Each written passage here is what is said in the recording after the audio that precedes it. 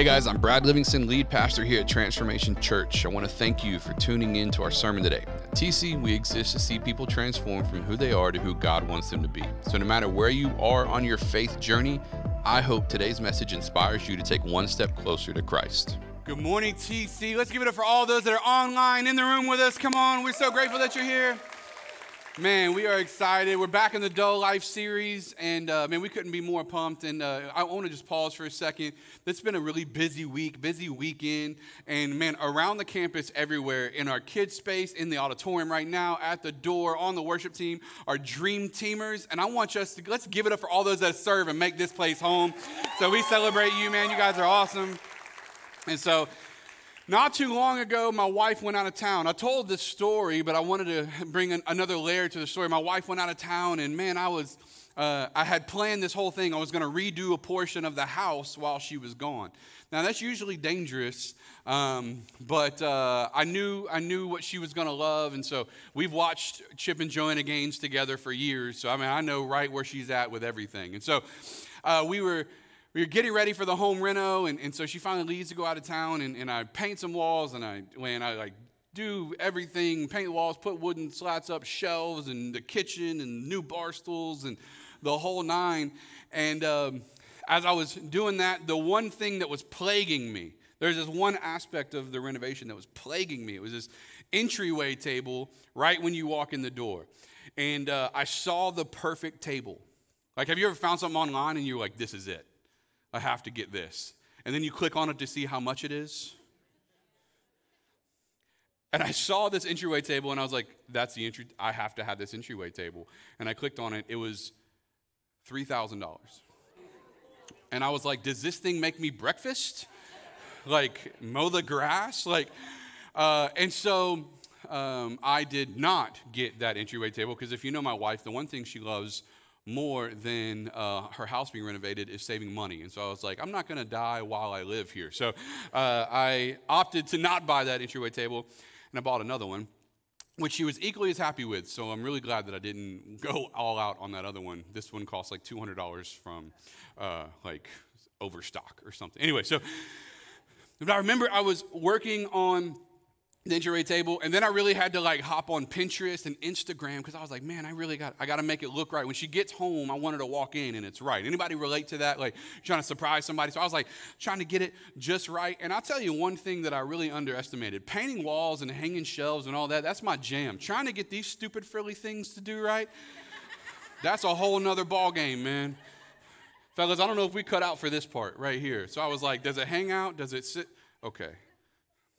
And so this is where we ended up. So this is the actual vase on our entryway table. So keep in mind, I had a hard time with the table, and I had a hard time with the vase. All right. And I was like, man, I got to find the one that fits the vibe. And so I went to 6 different stores trying to find this stupid thing to hold these stupid things.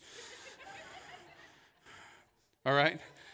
And finally, I found this one, which was right for what I was looking for on our stuff. And guess where I found it? Underneath our sink in the kitchen. All that to say, I found exactly what I was looking for. But has anybody ever felt like you were looking at people in life as if they had it all together, but your life lacked some sort of meaning? Can anybody connect with the idea of feeling like, man, you look at other people's Instagram, their reels, their stories, their TikToks, and you're like, man, they just got it all together, and I'm over here struggling, trying to make my life look like frilly things are in the right spot. Can anybody connect with this?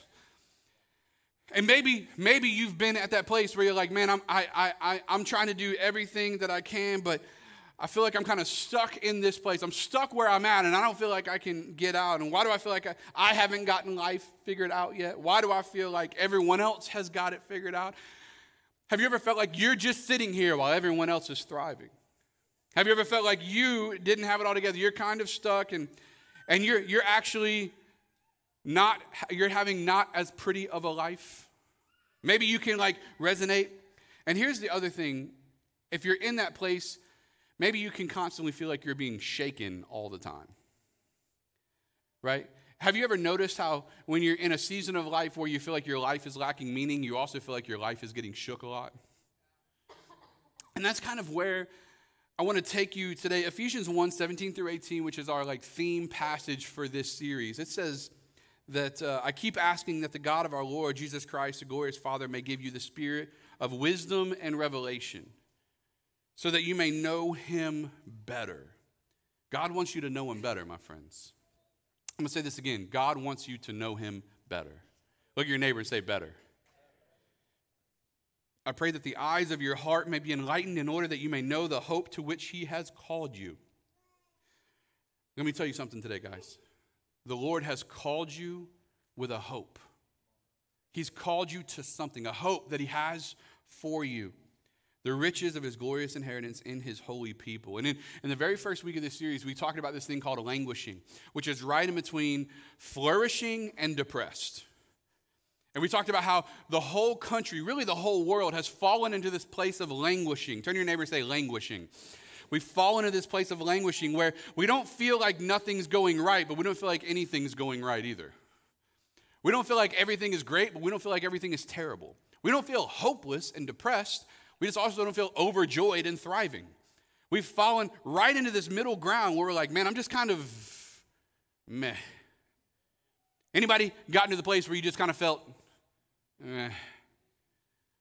And we talked about this idea of being in this ready, set, and waiting for the go, and it never quite gets here. And we acknowledged in the very first week that what we needed was a word called flow. And what flow is giving ourselves over to something bigger than ourselves.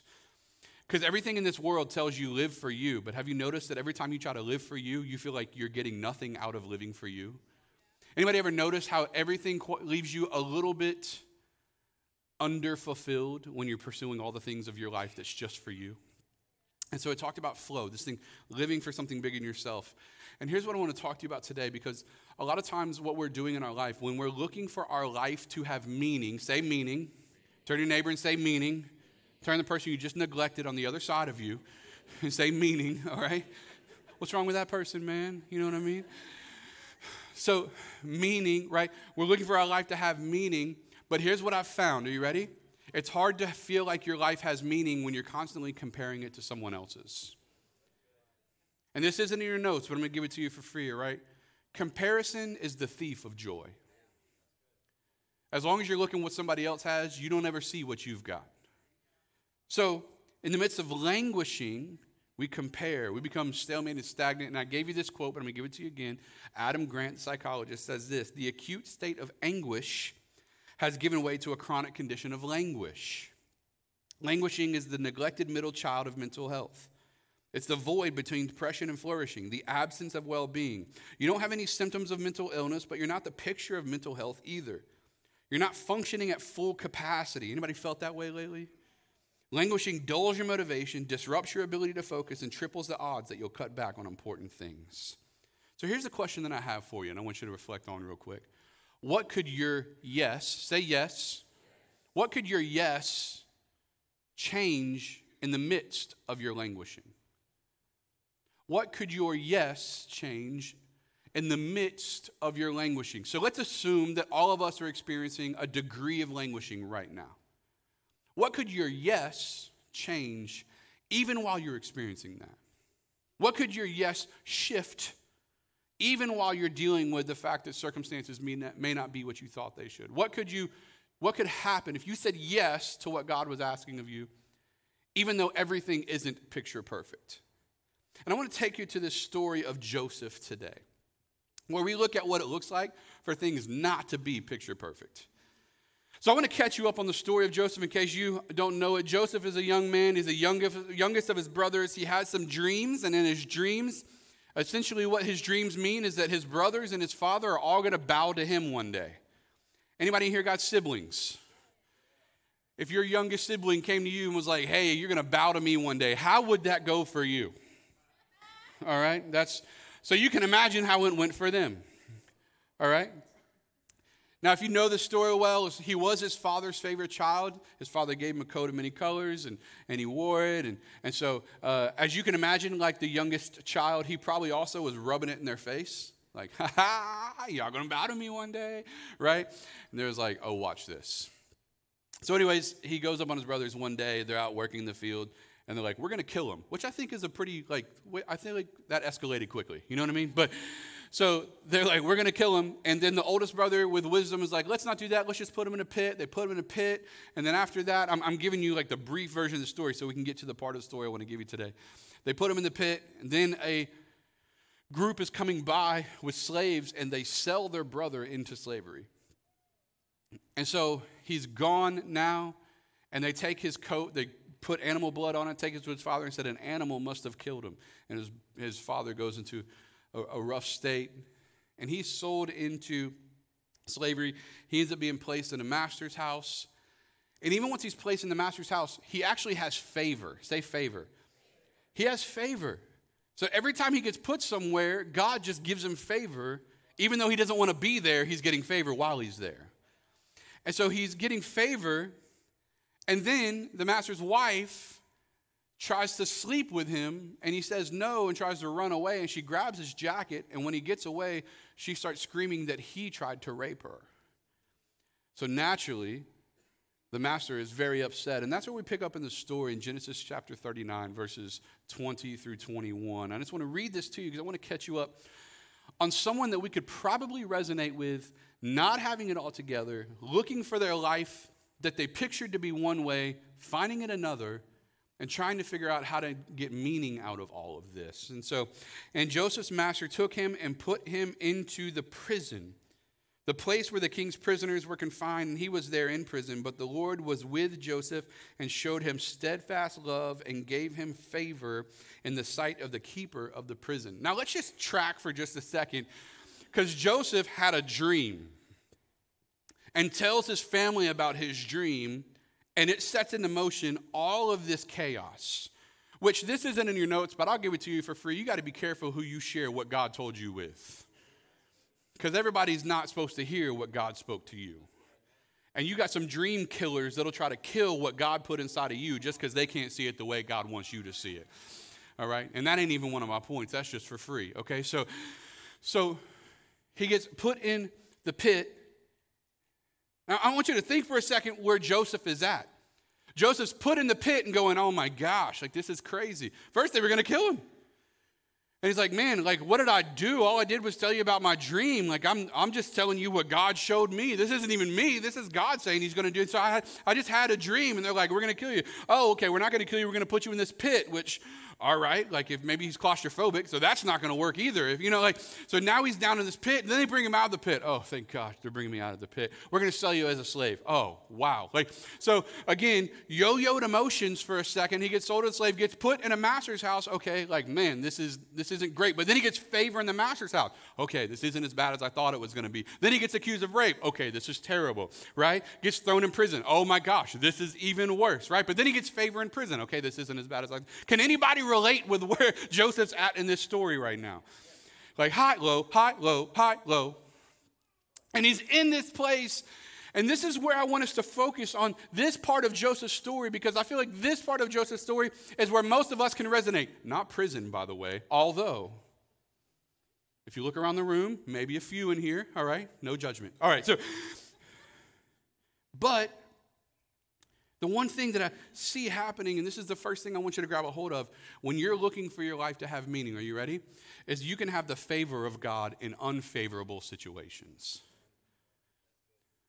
You can have the favor of God in unfavorable situations. You see, for many of us, we're looking for God to give us the situations we ask for rather than the favor we need. I'm going to say that again. We're looking for God to give us the situations we're asking for. God, I need this job. I need this house. I need this car. I need this spouse. I need these kids to stop acting crazy. I need this amount of income. I need this degree. I need this to happen. And hear me, what if God doesn't want any of those things to happen for you? It's more important that you would have God's favor in the situations you didn't think you'd be in than to be in the situations you wanted to be in and not have God's favor. And so this is where Joseph's at. You don't need it all to look just right for God's favor to show up for you. Psalms 30 verse 5 says this, for his anger lasts only a moment, but his favor, talking about God's favor, lasts a lifetime. And then he says this, and I think this is something that a lot of us need to grab a hold of right now. Weeping may endure for the night, but joy can come in the morning. In other words, where you didn't think you would be, and you're looking around going, God, why am I even here? Like, this doesn't make any sense to me. Like Joseph, this doesn't make any sense to me. Why am I here? And God's saying, I know you're frustrated right now. And listen, you can even vent your frustrations to me. You can be sad, and weeping may endure. It may last for this night, but listen, because you've gotten my favor, joy can still come in the morning. Even if your situations don't change, the fact that you have my favor makes it better than if you didn't. And that's where he's finding himself. So Joseph's in the prison, and then two guys get thrown into the prison with him, the cupbearer and the baker, and they're thrown in there. And so cupbearer and the baker for the king of Egypt, they're placed in prison. They have dreams, and Joseph is a dream interpreter. And so Joseph asked them what's wrong. And in Genesis 40, verse 8, let's keep moving through the story. They said to him, we have had dreams, but there's no one here to interpret them. And Joseph said to them, do not interpretations belong to God? So he says, tell me what those dreams are. And this is the next thing I want you to grab a hold of in this story, is you need to serve even while you're hurt. You see, for many of us, we're waiting on God to turn around our circumstances before we get moving again. So we're saying, God, when you get this right, I'll get moving. And God's saying, how about you get moving and I'll help you get this right? You see, God doesn't work on our calendar or our clock, even though I've had fantastic suggestions for him, for the record. Like, God, if you did this right about now. Anybody? Like, if you, maybe just like in the next week or so. And God's like 6 months. And I'm like, not what I had in mind, right? But like, here we are. He comes in. You can serve others while you're hurt. If you're, listen, I put this in my notes. If you're waiting to get out before you get moving, you'll never get out.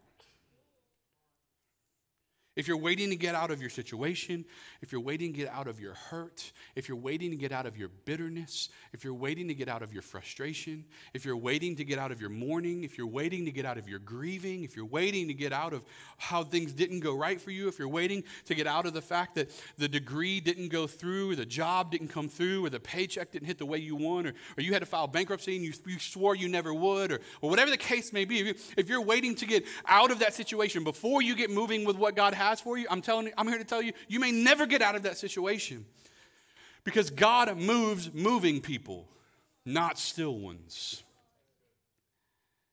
Anybody ever, where are my people that are over 30 in the room? Because this crowd is the crowd that should remember push starting a car. See, y'all younger than 30, y'all don't know about this. Y'all's version of push starting is pushing the button because you got the key fob in the car, okay? So like, but some of us remember push starting a car. We also remember pushing a car that's ran out of gas. Anybody relate? All right, see, this younger generation don't know about that. They think you run out of batteries, all right? So, different cars. All right, but I remember going to push starting a car, but I also remember having to push a car that had run out of gas. And have you ever been the person behind the steering wheel? And if you haven't, maybe you can imagine this, but in a car, the power steering goes out when the battery goes out or when it runs out of gas. And maybe you've ever tried to turn the steering wheel on a parked car or a car that's sitting still. How many guys know you gotta work? You know what I'm saying? Like, let me eat some protein and some carbs and I'll come back and try to turn this steering wheel, right? Like, you're, right? And like, you feel like you've given all you got and the wheels are like, beep, right? But has anybody ever tried to turn the steering wheel on a car where the power steering was still out but the car was moving? It's still difficult, but it's a whole lot easier than it is on a still car. And hear me, friends, some of us are looking for God to yank the steering wheel of our life while we're going nowhere. And it's a lot easier for God to pivot you in different directions. Even if the car is dead, even if you feel like you're out of gas, it's still easier for God to turn the steering wheel of your life and get you moving in the right direction, as long as you're willing to be moving forward instead of sitting still. And it's so important that we're constantly moving forward. And let's go back to the story and pick up. So Joseph's like, tell me your dreams, right? Because again, he's serving even while he's hurt. He doesn't have it all together, but he's willing to help somebody else. And listen to me, friends, we got to be willing to say, God, where do you want to put me? Even though I'm not exactly where I want to be over here, where do you want to put me over here? Because moving over here changes over here. So Joseph says, man, tell me your dreams. And so they tell him the dreams. And so this is what Joseph says in 40 verses 13 through 15. In 3 days, Pharaoh will lift up your head and restore you to your office. And you shall place Pharaoh's cup in his hand as formerly when you were his cupbearer. So he looks at the cupbearer and says, man, you're going to be able to get right back to your position. And this is what he says. Only this. Remember me when it is well with you. In other words, when you get where you're going, remember me, right? And please do me the kindness to mention me to Pharaoh, and so get me out of this house. For I was indeed stolen out of the land of the Hebrews, and here also I have done nothing that they should put me in this pit. And so he's saying, I didn't deserve to get put in the pit. I didn't deserve to get sold into slavery. I didn't deserve to go to prison. I've done all the right things and have none of the right outcomes. And maybe you have felt this way. And so he's saying, just remember me. Now, in case you don't know this, right? He says, cupbearer, you're going to be restored to your former position in 3 days. Cupbearer's like, yes, sir. That's what I'm talking about. Baker's like, yes, sir. What's happening for me? He's like, you're going to die. He's like, God, give me another dream. Right? So he says, in 3 days, you're actually going to die. And the baker's like, not what I had in mind, but okay. But hear me, Joseph was more concentrated on himself than he was what God wanted for his life. He's saying, I'm going to help you, but tell them to get me out of here, right? And this is where many of us are in our languishing. We're so fixated on now that we're not willing to move forward because we think things need to change in the now before we get where we're going. And God's saying that's not the case. And so 1 Corinthians 9, 24 through 25, Paul is talking in the New Testament. He says this. He says, do you not know that in a race all the runners run? Say run. All the runners run, but only one gets the prize. Run in such a way as to get the prize. Everyone who competes in the games goes into strict training. They do it to get a crown that will not last, but we do it to get a crown that will last forever. In other words, Paul is saying here, when you look at people that are racing, they're training so that they can win something that's eventually going to perish. But we should be living our lives in a way that we get what never perishes. And so we keep going, and that's where I want to take you to this next point of what we see happening here is this idea that you won't understand all of what God is doing until you're through it. Like with Joseph, you won't understand all of what God is doing until you're through it. So, what happens? The cupbearer is restored to his position, and Pharaoh has a dream. He actually has two dreams. And in his dream, right, 7 cows eat 7 cows, 7 stalks eat 7 stalks. That's just, that's the very short version of it, all right, for the sake of time. And he goes, I need to know what this means. He doesn't know what it means. And so he's asking people around him, what does this mean? And so the cupbearer is like, they're looking for someone to interpret these dreams, and no one can interpret them. It's been 2 years, and the cupbearer is like, I remember something, which we'd fight. 2 years? I told you as soon as you get up there to tell him I need to get out of here. It's been 2 years, brother. You forgot about me this long? Anyways, I just felt like I had to get that off my chest. So he's up there and he goes, hey, I remember there's a young man in the prison who interpreted my dreams, and everything he said was going to happen actually came true. And Pharaoh brings him up there. He says, hey, I want you to tell me what these dreams mean. He goes up, he interprets the dreams, and he essentially tells them, you're about to go through 7 years of plenty in the land. The crops are going to be bountiful. Everything's going to go great. And right after that, you're going to go through 7 years of famine where you can't grow a thing. And if you don't take care of the first 7 years, everyone in the land will starve for the second 7 years. And so the king goes, or Pharaoh goes, what do we do? And he says, you need to plan, you need to pull, you need to pile. You need to get everything drawn together. He starts laying it all out. And Pharaoh's like, we need someone to be over that. And Joseph's like, yeah, you do. Pharaoh says, why don't you oversee it? Joseph's like, word? Right? So he's like, yeah, absolutely. And hear me. Pharaoh takes the young man, the dreamer, who was put in the pit, made a slave in the palace, put into a prison, and made him second command over all the land. Because where you've come from doesn't define what God has for you. Where you're going does. And for some of us, man, we've been in this state of languished confusion where our life needs meaning. God, I need you to do something with this life. And God's saying, I'm going to do something with this life. But for some of us, we've got to get moving rather than getting married to where we're at.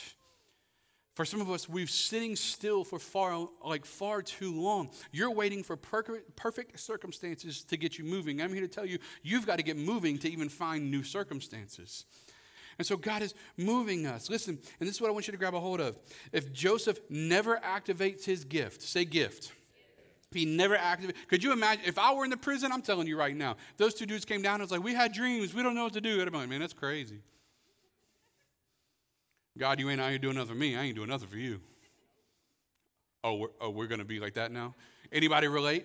Has anybody ever got to that point in your life where you're like, God, if you ain't showing up, I ain't showing up? 7 of us. The rest of y'all lying. Anybody ever be like, oh, God, until you pay this bill, I ain't serving on no team. Until you change these circumstances, I ain't joining no group. Until you do this, I'm not making an impact in nobody's life. Can I tell you something? You haven't done anything to God. You've only done it to yourself. And I'm here to tell you today that we got to get moving. If Joseph never activates his gift while he was hurting and confused and looking for meaning in all of what he was going through, in the middle of his languishing, he never gets out of the prison. He never gets in front of Pharaoh. He never gets put second in command over the land. And the last part of the story, guess who has to come to his house to get food because of the famine? His brothers. And guess what they do when they walk through the door? They bow. Because God finishes what he started. And for some of you, because you can't see the end, you're not willing to get through the middle. But I'm here to tell you, you already started.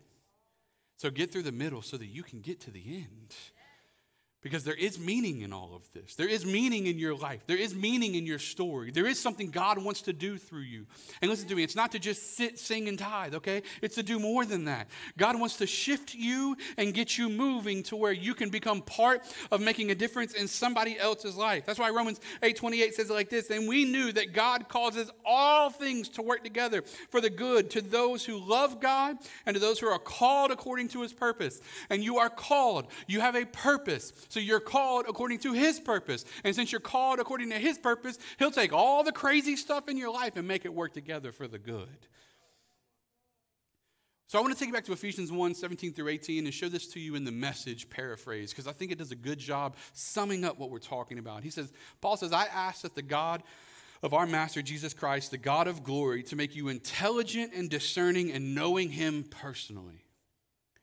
Your eyes focused and clear so that you can see exactly what it is he's calling you to do. Listen to me. He's calling you to do something. He has put something inside of you that needs to be used for his glory to make a difference in the people around you. He has put that in you. Grasp the immensity of this glorious way of life he has for his followers. Oh, the utter extravagance of his work in us who trust him. Endless energy and boundless strength. And what Paul's trying to say here is when you're doing what God has called you to do, it doesn't drain you, it fuels you. When you're doing what God built you to do, it doesn't drain you, it puts more into you. It doesn't take everything out, it puts more in. And some of us, we're going, God, I need more energy, I need more joy, I'm just not happy anymore. And God's saying, use what I gave you. Because he gave you something to make a difference in other people's lives, and many of us aren't doing that. So where is endless energy and boundless strength found? Listen to me. In saying yes. In saying yes. Look at your neighbor and say yes. It's found in saying yes. We've got an amazing story of a couple in our church who, as they were coming to TC, they started finding ways to say yes, and they found more in their yes than they could even have bargained for. They didn't even know what they needed until they found it here at TC, and we want to share their story. Go ahead, guys.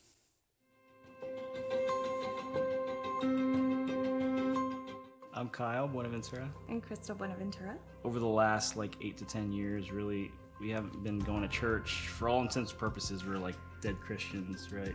In 2020, he got this awesome assignment to go to Hawaii, and I was going to get to go with him, and it was going to be the best thing ever. Hey, there you go. All right, very good. We're not doing that anymore. We need you to go to the desert. Your wife and kid are not going with you. And he went through some stuff over there. Yeah, I mean, just work stress. He says work stress, and that means combat missions, major deployments, being shot at. Let's see, what else did you, just so much. Daily office grind. And then COVID. COVID. Oh, and he's in the desert, just totally across the world. Our stress level kept rising higher and higher, and things kept happening over and over and over. But by miracle, a miracle, somehow he made it back to me. Then we find out we were coming to Pensacola. Yeah, we ended up getting in this house, and our house is literally right by the church. I finally told Crystal, hey, we should just check out this church that's right down the road. Literally, I can walk to it. So Kyle and I both ended up looking online and just kind of reading. Yeah, I saw looked on the website on my phone, and I remember seeing Pastor Brad's picture. Yeah. I was like, babe, he has DJ Khaled vibes. Yeah, we thought you're oh my gosh, it's DJ Khaled. But we read through the mission statement, and it was because even though we hadn't been in church, we still had our core beliefs of what we believed in. He was like, all right, let's just try it out once. It was so crazy because it was the weirdest feeling of being home. Mm-hmm. For the first 3 months, you bawling.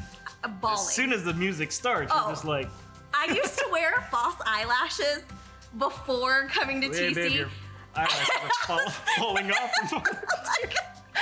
I had to stop wearing them because I was I was just bawling. I was just in such a rough place. We both were really just exhausted, and I just remember we looked forward to Sunday, because we were finally being fed. So we decided to go to Next Steps, and that was a big step for us because we've never been a member of a church. Never. 13 years being married and never been a member. So I'm with the kids in preschool. And they're amazing, crazy, but they're awesome. Yeah, I was trying to figure out what I should do, what I should serve in a church. It was on Udemy. I saw Brett get his earpiece in, and I was I felt instantly more comfortable dropping off Bella, and I thought, if I could serve in that capacity where I could maybe alleviate some of the anxiety that new parents that are not new to church could leave their kid and be able to enjoy the service a little bit more, then that'd be an awesome opportunity. I ended up doing venue control. Small groups is a new concept to us at that point, and so we've joined the Coffee Guy, then we went to the one with small kids, families with small kids. We did the workout one. Why are we doing all this? Why are we going to church, or why are we joining small groups? Why are we serving in church and joining a team? It's ultimately because, from what I understand, it's all about a relationship with Him, right? With a relationship with God. And I thought, what better way to get to know Him better than to be among His people. So this is exactly how heaven looks like. We're all very different, and God wants us that way. Otherwise, He wouldn't have made us that way. God wants to use me just as I am.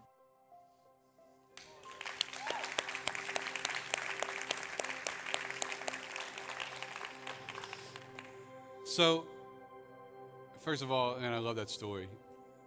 It's so powerful, and I feel for so many of us, man, we've kind of found ourselves at this place where it's man, I look at other people and I feel their life has meaning. I look at other people and I feel they're good. They're like this pretty vase. This stupid vase that I looked everywhere for and found under my sink, which I better not find any of you under my sink. That's not the point of this. But this vase that, man, it's so easy to look, and this is how I feel like some of us are, right? I feel like this is how some of us feel. Like a little salt shaker. Like here we are, this little salt shaker. Everyone else is having this beautiful, pretty life that's kind of confusing, but whatever. Like, it's beautiful. It's big. It's extravagant. It looks like they've got it all together. Someone was very intentional about putting this whole thing together, and it looks like it's in the right spot. It does the right thing. It looks like, wow, man. Like I wish. And we're just over here, kind of small. I don't know if life it doesn't feel as pretty as theirs. Come on, anybody? I feel small. They look big. Kind of feel useless. And theirs looks beautiful. And I kind of feel like when you put me next to them, I don't quite measure up. But here's one thing I want to ask you. Which one's more useful? The vase or the salt shaker? This one might be pretty, and everybody might go, ooh. But once the ooh is worn off, it ain't doing much.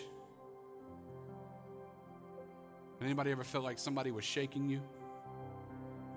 Maybe God's trying to get something out of you that you've just let sit inside of you too long. Maybe you feel small, but I'm here to tell you, you may be small in size, but you're great in purpose. You may be small in stature. You may not look as pretty. You may not feel like your life is all together, like their life is all together, but God's got something inside of you He's trying to get out of you. And He's saying, if you'll come, let me pull some of these things out of you. Listen, you'll make a bigger difference. I know they look pretty. I know like they got it all together. I know that they look like their Instagram and their Facebook and their TikTok and all those things are, man, they're just shining over there. But listen to me. I've put something inside of you that though they may look pretty, you create a difference. Your life has changed. And hear me, maybe all of the shaking and sifting has been God trying to get something out of you that He put inside of you. I believe this is what it means when God says, we're the light of the world. We're the salt of the earth. You've got something in you that God wants to make a difference in the world around you with. And I know you've been getting shook a little bit. I know life has been a little bit hard. I may not feel as pretty as some other people's lives, but there's something in you that is more valuable than what's in them. Because though you may feel small, their life is very empty. And don't take beauty for fulfillment, because God has put more in you than He's put in others. And I would even say it like this. God may have put the same amount in you that He's put in others, but this is my rally cry to you, to take what God put in you and let Him start getting it back out of you. Let's be like Joseph. I'm going to make a difference even in unfavorable situations. I'm going to make an impact. Even though my situation may not have gotten to where I want it to be just yet, I'm going to help start declaring what the dreams mean to other people. For some of you, God has put it in you that kids is your lane, man. And every time you get around a kid, it's like life gets breathed back into them. I'm going to tell you, there is some classrooms back there where you could just be the light of beacon of hope that's going to shine on one of these kids. And they may be the next worship leader. They may be the next campus pastor. They may be the next evangelist that travels the world, a missionary overseas. And hear me, God has put it in you to go to their life and put something on the top of it that would change who they are. You may have a gift to lead worship, and I'm here to tell you that you may be sitting out there saying, I just don't know what it is, but God wants to use you to put something on the top of what everybody else is. Maybe you could high five somebody. Listen, people walk through our doors all the time and say, I was battling depression, but when I walked through the door, I met a smiling face and it instantly changed what I was going through. And maybe that's you, and you could just throw some salt on top of some people. I'm here to tell you right now, stop looking at what you're not and start looking at what you are. You're the difference maker in every circumstance that God puts you in. Why? Because He didn't just put you there to survive. He put you there to thrive. And so let's let God start doing something with our life that means something more than just where we are. So here's my invitation to you. Just say yes. You're like, Brad, what am I saying yes to? Yes. Just say yes. I don't know what's in me. I really don't know where I could be the most salty. That sounds, anyway, it doesn't matter. I don't know where I would go that I could make the greatest difference. Will help. All right? Matter of fact, after this service and after the 10:30 service, Next Steps is happening down the hallway. That is going to help you figure out where you can make the greatest difference. Just go to Next Steps and we'll get you moving. All right?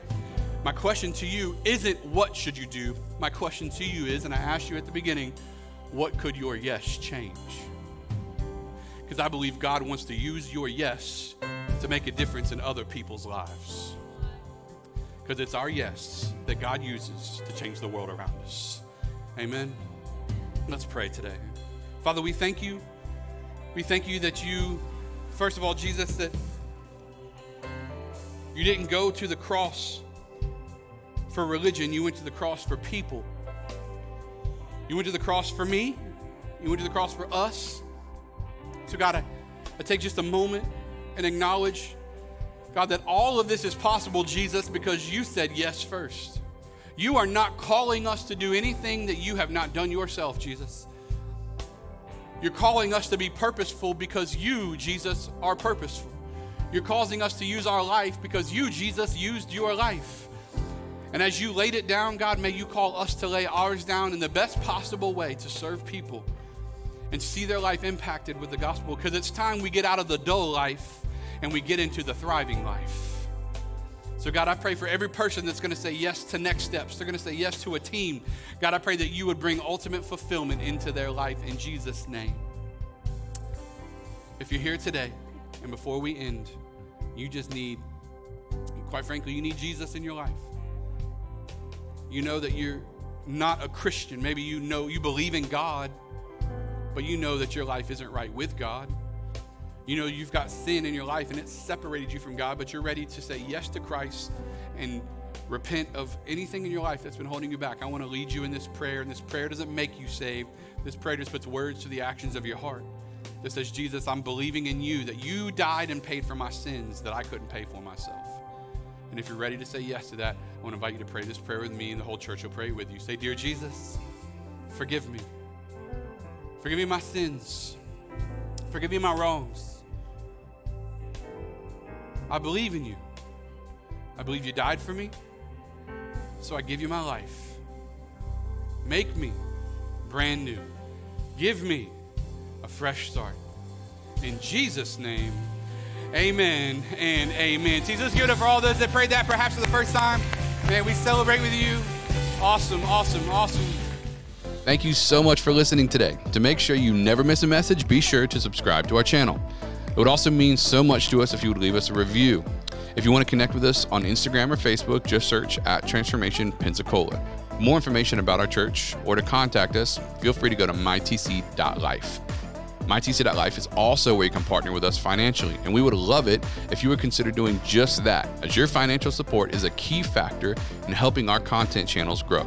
So I want to invite you to join us next time for another message from one of our pastors as we see people transform from who they are to who God wants them to be. I pray you have a blessed day.